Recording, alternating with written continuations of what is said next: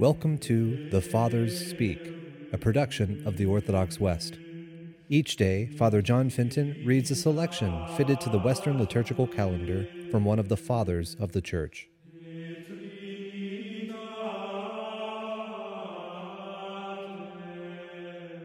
From a sermon by our Father among the Saints, Caesarius of Ars.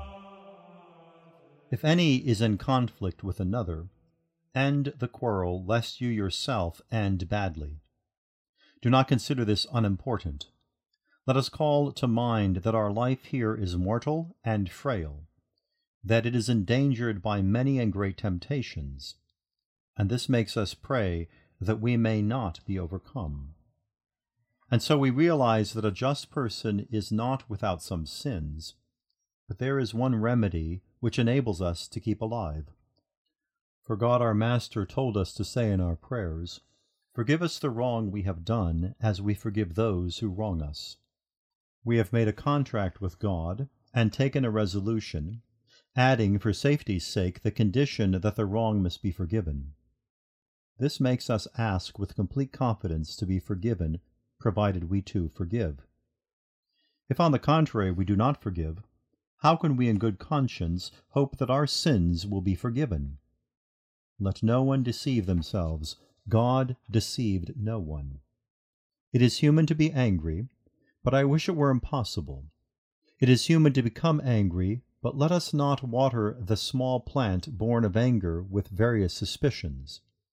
Let us not permit it to develop into a tree of hatred. It happens also frequently that a parent is angry with a child, but the parent does not hate the child. The parent is angry because of wishing to correct the child. If this is the purpose, the anger is animated by love.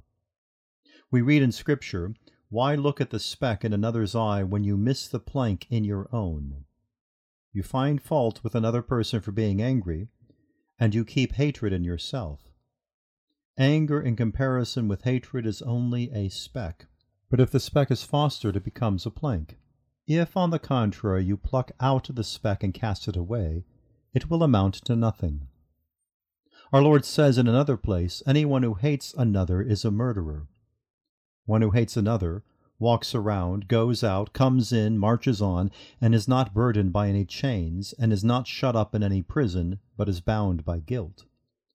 Do not think of such a one as not being imprisoned. The heart is that person's prison. When you hear one who hates another is in darkness all the while, lest you might despise that darkness, the evangelist adds, "Anyone who hates another is a murderer."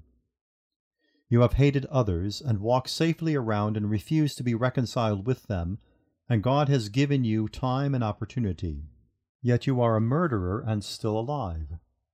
If you felt God's wrath, you would be suddenly snatched away with your hatred toward others. God spares you. Spare others likewise.